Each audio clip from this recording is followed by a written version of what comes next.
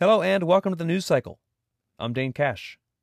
Your story of the day: Ineos has announced its lineup for the Tour Down Under, with Rohan Dennis among several big engines set to make the start when Stage 1 of the men's race gets underway in Tanunda on January 21st.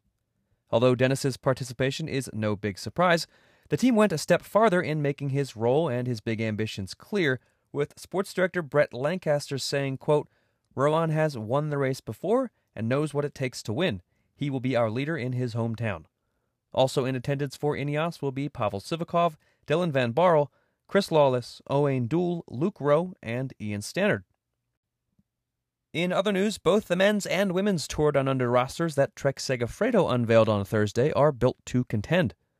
Ruth Winder and Taylor Wiles are candidates for the GC in the women's race, with Lotte Hantala, Anna Plichta, Abby Van Twisk, and Trixie Worrack also on the squad. On the men's side, Richie Porte will hunt his second overall title and seventh Wollonga Hill stage win, accompanied by a team that also includes world road champ Mads Pedersen.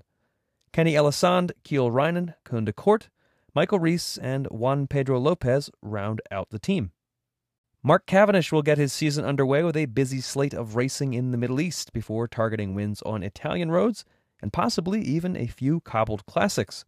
Cycling News reports that the Manx sprinter will race the Tour of Saudi Arabia, the Tour of Oman, and the UAE Tour before returning to Europe, where he expects to race Tirreno Adriatico and Milano San Remo, a race he won in 2009.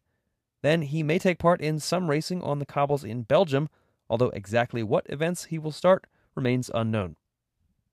And 2019 Giro d'Italia winner Richard Carapaz and 2019 Tour de France winner Egan Bernal will both start their seasons at the Tour Colombia next month.